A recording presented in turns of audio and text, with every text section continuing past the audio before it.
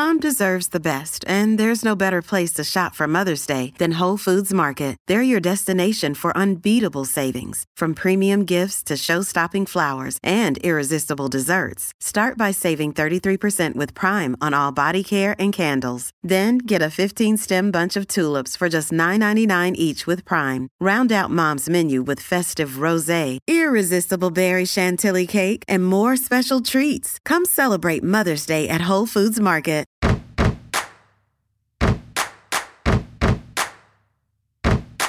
Hey there, podcast enthusiasts. Welcome to another episode of Immigrantly, the show that dives deep into the human experience and explores the diverse stories that make our world so rich. I'm Sadia Khan, and today I have a story to share with you that happened recently at a podcast marketing event. So picture this. I'm at the event, excited to talk about Immigrantly Media and the incredible stories we bring to light. Everything seemed to be going really well until I struck up a conversation with a woman sitting right next to me. Now brace yourself for this. She did not hold back on her thoughts about our podcast and media company name, Immigrantly. Yep. She told me she wouldn't click on a podcast with that name and that it threw her off. Now, having lived in New York for over a decade, I know that people don't sugarcoat their opinions. So, at first, I was taken aback by her brutal honesty. I mean, who wouldn't be? But here's the thing about living in the city that never sleeps. It really toughens you up quickly. After the initial shock, I realized that not everyone will love the name or resonate with it. And you know what? That's okay. I even considered the idea of changing the name for a split second. I know it was so wrong. But then I took a deep breath and I thought to myself, if the term immigrantly triggers such a strong reaction in someone, maybe our stories aren't meant for them. And you know what? I'm okay with that. And with that, let's get into our today's episode. Because today's conversation is all about embracing our identity and continuing to share stories that matter.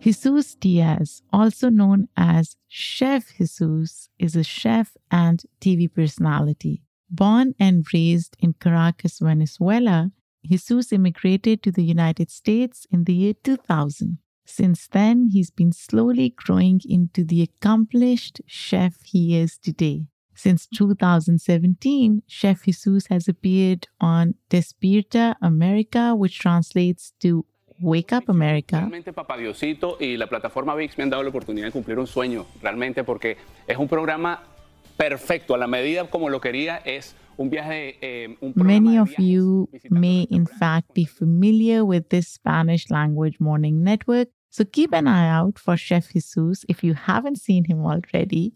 Soon after starting, he became Despierta America's recurring resident chef. And even before that, in 2012, he opened his own sushi restaurant in Florida.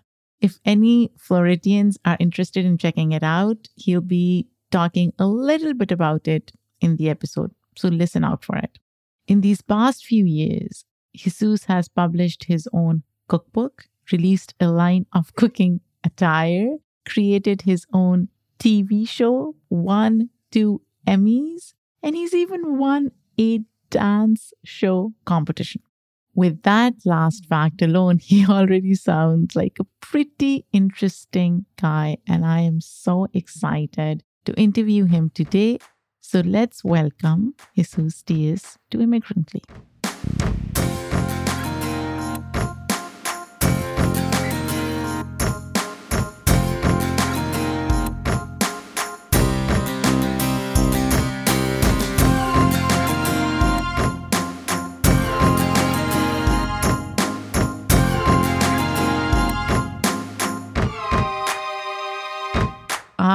really excited to have you on Immigrantly. Thank you. I see something in the background and I'm trying to figure out where you are. Can you tell me where you're sitting right now? I was thinking about that. This is not the best setup, but I just got out of my job, the morning show, and this is like a garage where we park. But it's the only quiet place. At least it's quiet, right? Yes, Jesus, you're based in Miami. correct. How long have you lived in the US? In the US, it's going to be 24 years. I got here in the year 2000, directly to Miami when I was 17 years old. Oh, so you've lived in Miami throughout? Yes, never moved. Never moved. So you must be in love with Miami then. I do. I love Miami for a few reasons. I mean, the first one is that we're close to Latin America. I haven't been back to Venezuela, which is my country, but I've been able to go to Peru, Colombia, Mexico, Costa Rica, and being close to your country of origin always keeps those hopes open that you can go back anytime you want. And obviously, I love the beach. Being from the Caribbean, I have to be in a warm weather city. I totally get it. I live in New York, and before that, we used to live in Denver, Colorado. And it was a trek going to Pakistan from Denver. So ever since we moved to New York, I feel like I'm closer to Pakistan. Yes, totally. Although it's like still, 16 hours flight. But Oh, wow. And I'm here complaining about 5.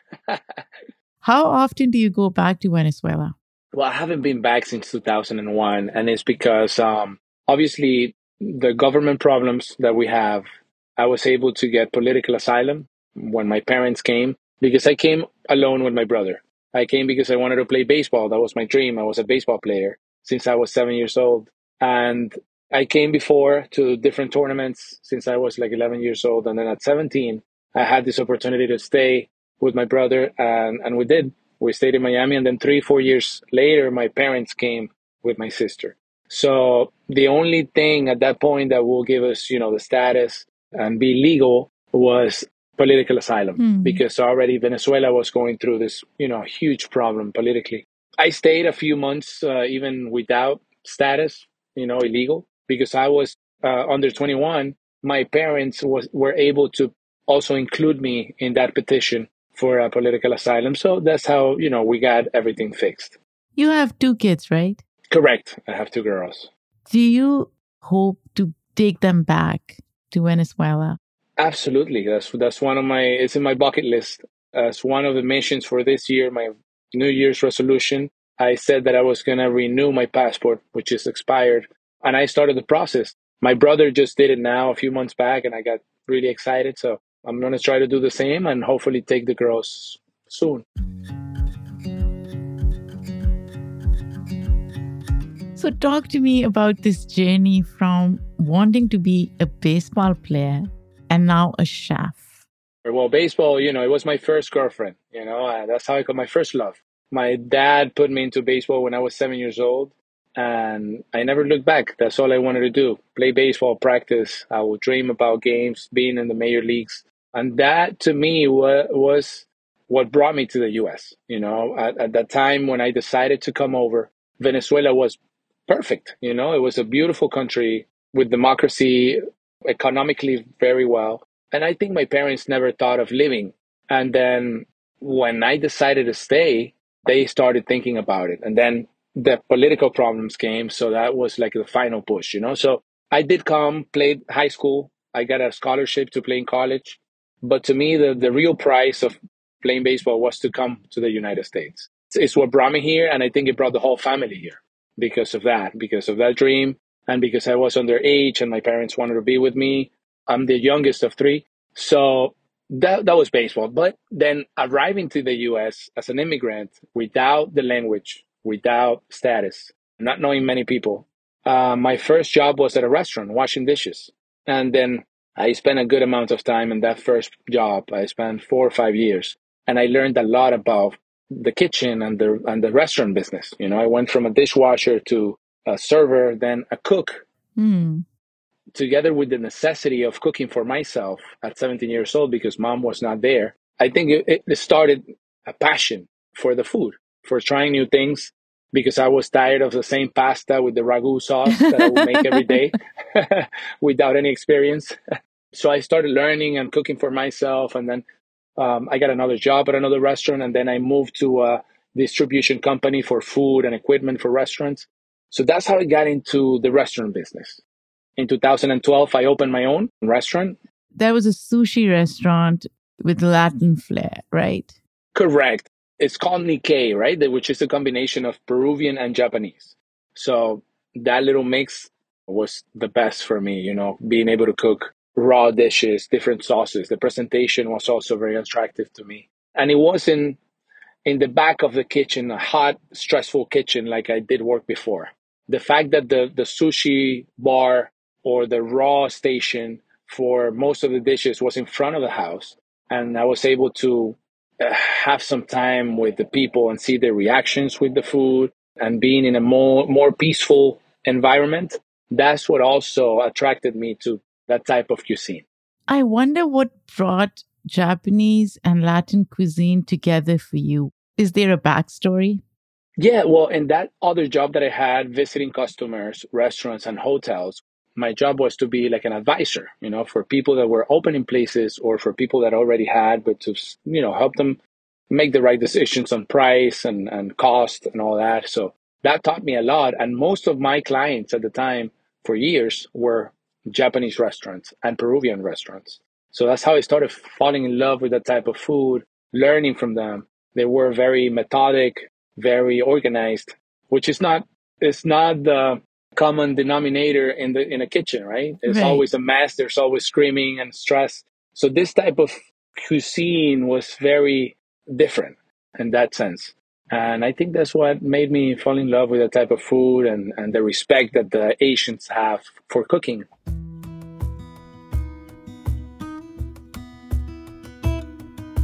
Jesus, I want to go back to your childhood and food. Now, food is such a great connector, right? It's an important factor in our cultures, our families, our stories.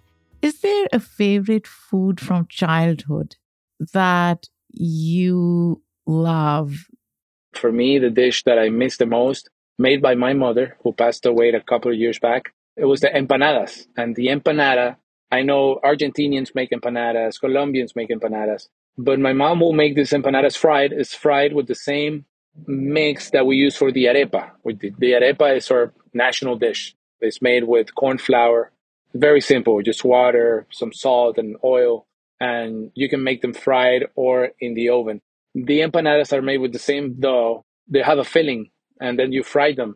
My mom will make them with lentils and cheese. So to me, that was a little piece of heaven. She will dedicate so much time to the kitchen. We were, three brothers. She will start breakfast, and by the time she was ending breakfast, she was starting lunch. So it was mostly spending the whole day in the kitchen.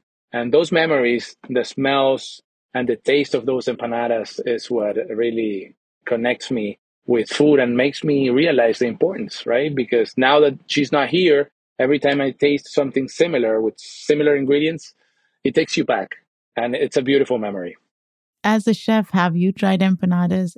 Of course, yes. I try to make them like her. It's not even close, but I do try. It's not that I need the empanadas to think about her, but it's also like a nice moment for me to taste those flavors and think about her. Now, when I think about so many different things that you've done, I feel like any big steps, big decisions we take in our lives, they have certain level of uncertainty, right? Yeah. Have there been times where you felt scared and doubted whether you could or couldn't pull these decisions off? Yeah, of course. And I think we all go through those stages. For me, and I learned that since I got to the US and started washing dishes, I knew that it was going to be part of a journey, and that it was teaching me something, and that it will be useful at some point. I try to think the same way for everything and every job that I had. I obviously, in between the restaurants, I also worked landscaping. When I finally got my papers, I worked at a bank for the benefits. I kept going to school. So I always thought that there was a reason, for everything. Obviously, you don't want to spend, your weekends working at a restaurant while your friends are partying. But I knew it will be worth it, at the end. I felt scared many times, while I was maybe going to an interview when I started on TV. But I felt like going to school for journalism and then learning about food and kitchen, knowing about sports, gave me like a little bit of knowledge somehow to be part of the show. And I think that's what helps at the end, all the experiences that you have when you put all that together, it goes against those scary moments, right? Because you feel like you've done, many different things for any reason. You don't know why you do it at the moment, but then you start realizing, that everything was happening because it needed it to happen. That's how I see it now. And every time that something good happens, thank God, I think about that, I had to go through that so that I can enjoy now. How have some of your experiences from playing baseball crossed over into your creating a restaurant or a recipe for that matter? I was able to learn from baseball, the fact that I was a team player, and there was effort. There needed to be a lot of practicing to be able to perform. So the same way with the recipes and opening your own business, you need to keep trying, even when you fail, or even when you don't get the results that you want to. You know that by practicing and keep trying, at some point you're going to get to that level that you need. And that's exactly how I felt by opening my own place and creating a recipe or creating the menu. I knew I needed it to dedicate time, just like in sports. As someone who's obsessed with podcasts, I want to tell you about another podcast I think you'll really like. It's called Subtitle, and it tells stories about languages and what they mean to us. Do polyglots have special skills? Why do we favor some accents over others? Great question, right? Do we think differently in different languages? Maybe. Listen to a story about the fun debates an American linguist has with her British-born husband, or hear how comedian Sugar Sammy decided to do 4 different stand-up shows, each in different languages. Be sure to check out Subtitle, stories about languages and the people who speak them on your favorite podcast listening app. Walk me through the process of creating a recipe. I've seen food shows and I've seen movies where, chefs create recipes and it's a whole process. What does that process look like? And was there a moment where you really, really believed in a recipe and it didn't work out? Well, yeah, recipes, you start trying, right? And you want to, sometimes it's good to be alone. Sometimes it's good to be with some other chefs or someone who tries too, because we all have different taste buds, we all have different opinions on plates and flavors. So I like to be in a company with maybe 1 or 2 friends, someone close that are really honest. That's very important. You keep trying. I think the more we travel, the more we work with different chefs, the more we work in different places and restaurants, the more you keep learning and you keep adding different flavors to your list. And if you keep that memory and those tastes that those flavors that you tried, you'll be able to use them in the future for something else. To me, and the type of cuisine that we do, is very important, the sauces and the way you marinate, let's say the fish in my case. So those little ingredients, I have to remember them as much as I can. So you create those dishes by combining those flavors and by saying, okay, this will go well with this. Maybe if I cook the protein this way, it gets a better texture, or the texture that I'm looking for. If it's crispy, if it's creamy, if it's tender. And then it goes well with this type of sauce. Is it acid? Is it spicy? Is it sweet? And then you start combining and trying. There's going to be a point where you're going to say, wow, this is it. This is good. So as you try, do you write it down? Yes, you write down the amount. It's very important so that you can make them again the exact same way. So, was there a recipe disaster, something that you conceptualized, you thought it would turn out great, but then when you tasted it, you were like, oh, no way, am I serving this? Well, yes. I mean, sometimes you try things that don't go well together, or sometimes you even have to think about the process of making it. How long is it going to take me? You cannot get too passionate about it because there's going to be. I mean, if you're serving in a restaurant, it doesn't have to be a big, huge restaurant, but if you have 10, 12, 15 tables, and you're going to get the same order 5, 6, 7 times, maybe in a rush hour you get a lot more. You got to know that you're going to be able to make the same exact dish and the same exact way quick enough. So sometimes you get all passionate about cooking the fish this way and this sauce and then the marinating for hours. But is it practical? Are you going to be able to do it many, many times in the same day? So you have to think about those things too. What is an average duration or time that you're okay with? If it takes half an hour, the recipe is doable. If it takes an hour, no way.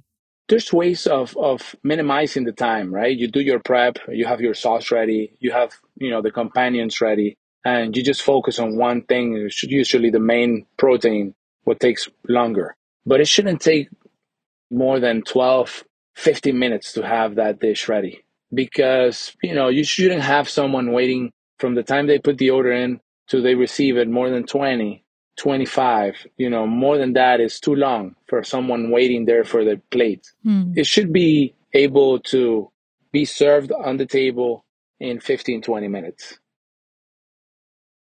I want to tell you about a headcount podcast I think you are going to love. Fake the Nation with Nagin Farsad is an excellent addition to my list of new podcasts that I'm obsessed with.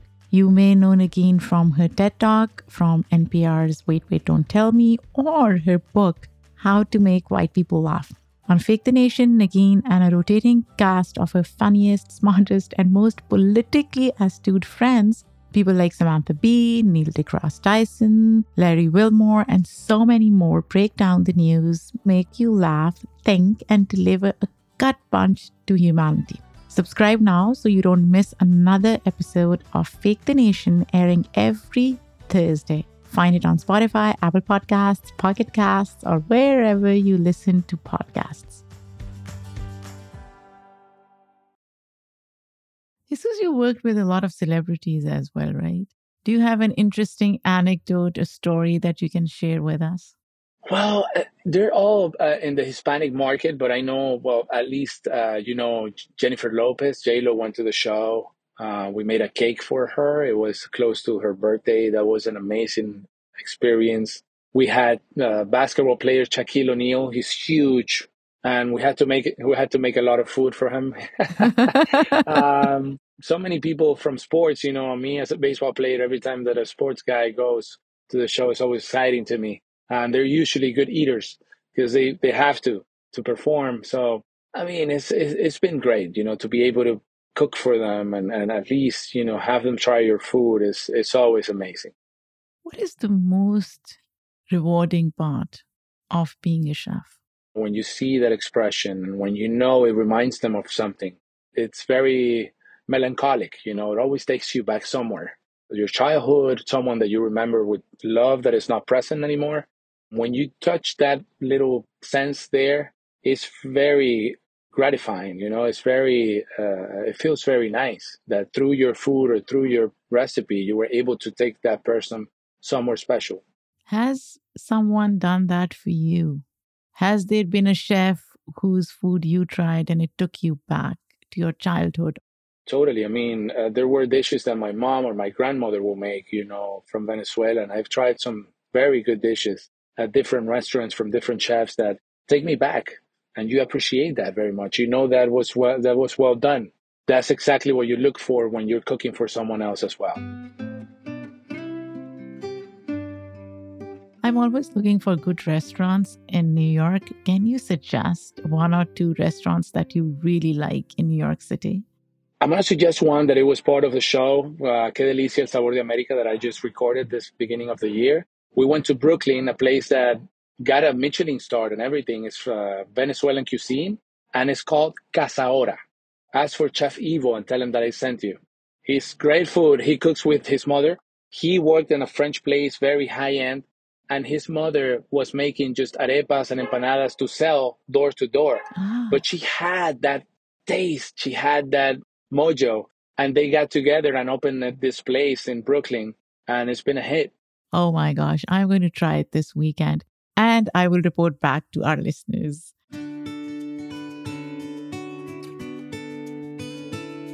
We can't leave without discussing your show, right? Yes, please. It's relatively recent, right? It started when? Yeah, we had 6 episodes out on October and another 7 episodes out in December. So it's very recent. In this country, we are united by our Hispanic roots. Está riquísimo. Each city reflects our culture Saben mejor que allá. and our identity. Cebolla, cilantro, salsa, aguacate. Let's explore together the unique flavors and seasonings that make us who we are Sin taquero no hay taco. and add spice to our soul. Venga a probar mi comida. The platform is called VIX. It's completely free. You have 13 episodes already done there. We went from the West Coast to the East Coast. We went to the center, Atlanta, Charlotte, Raleigh. And the West Coast, we did San Diego, Los Angeles, Long Beach. Then we went to Philly, New York, New Jersey. We did Miami and Orlando. So every city we visited, we found a lot of stories with very, very meaningful. Like this one that I just told you in New York, you know, mother and son. We have some grandmothers very passionate about their old recipes and giving them now to their grandchildren so that they can keep going with the business. And very great stories from immigrants, all of them. And I realized that, you know, we play a huge role in American cuisine. You know, we started just like I did, washing dishes, but somehow we become the chefs at some point or the right hand of the chef. And we take pride of that.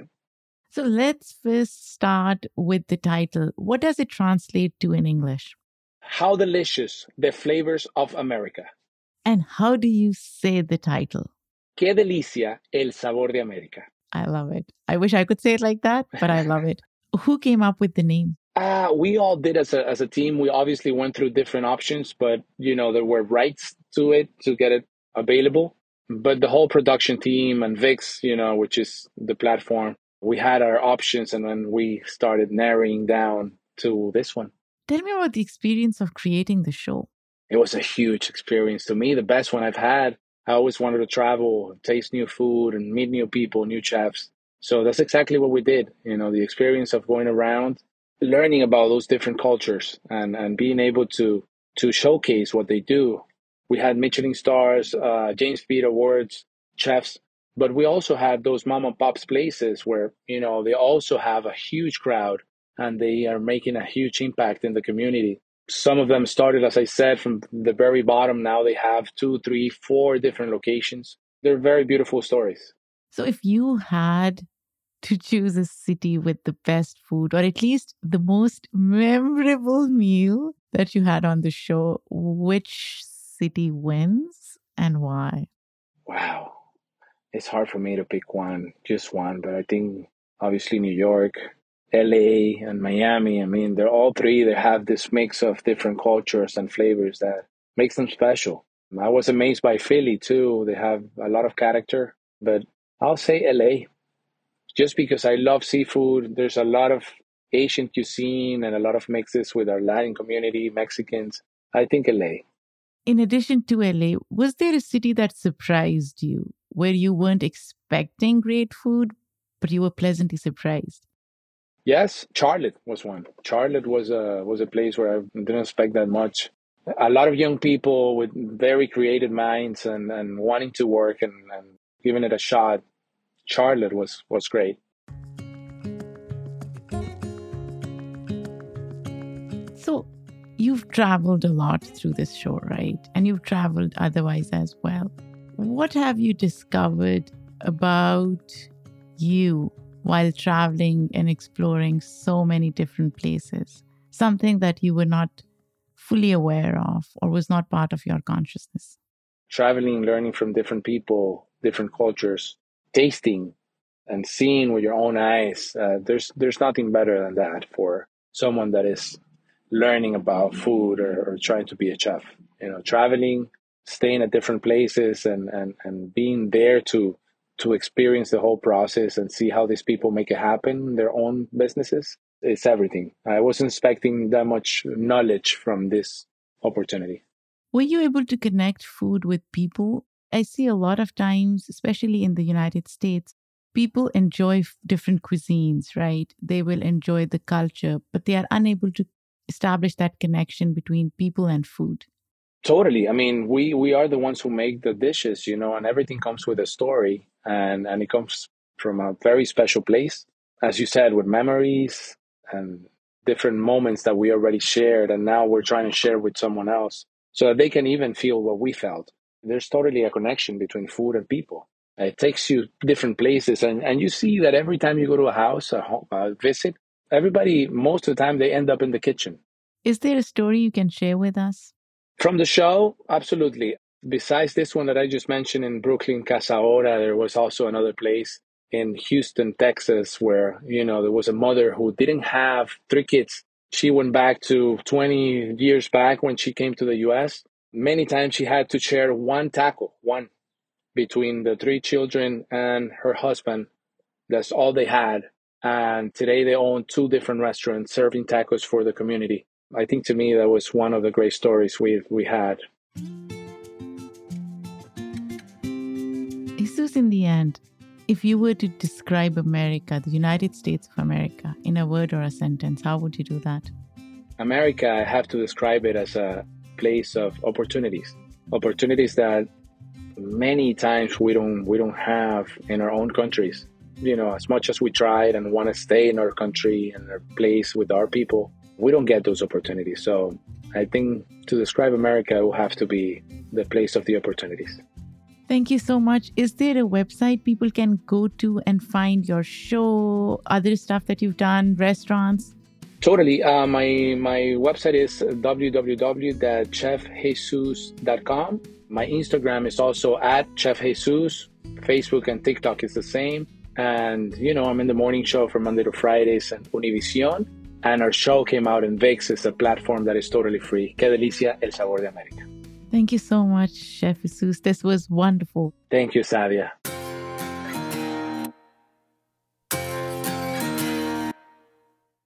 What a fun conversation. And I am going to try this restaurant that Chef Jesus recommended. It's called Casa Hora in Brooklyn. And I will report back on my thoughts about the food. Anyways, this episode was produced by me, written by Michaela Strother and me. The editorial review is done by Shay Yu. Our sound designer and editor is Hazik Ahmed Fareed. Theme music for Immigrantly is done by Simon Hutchinson.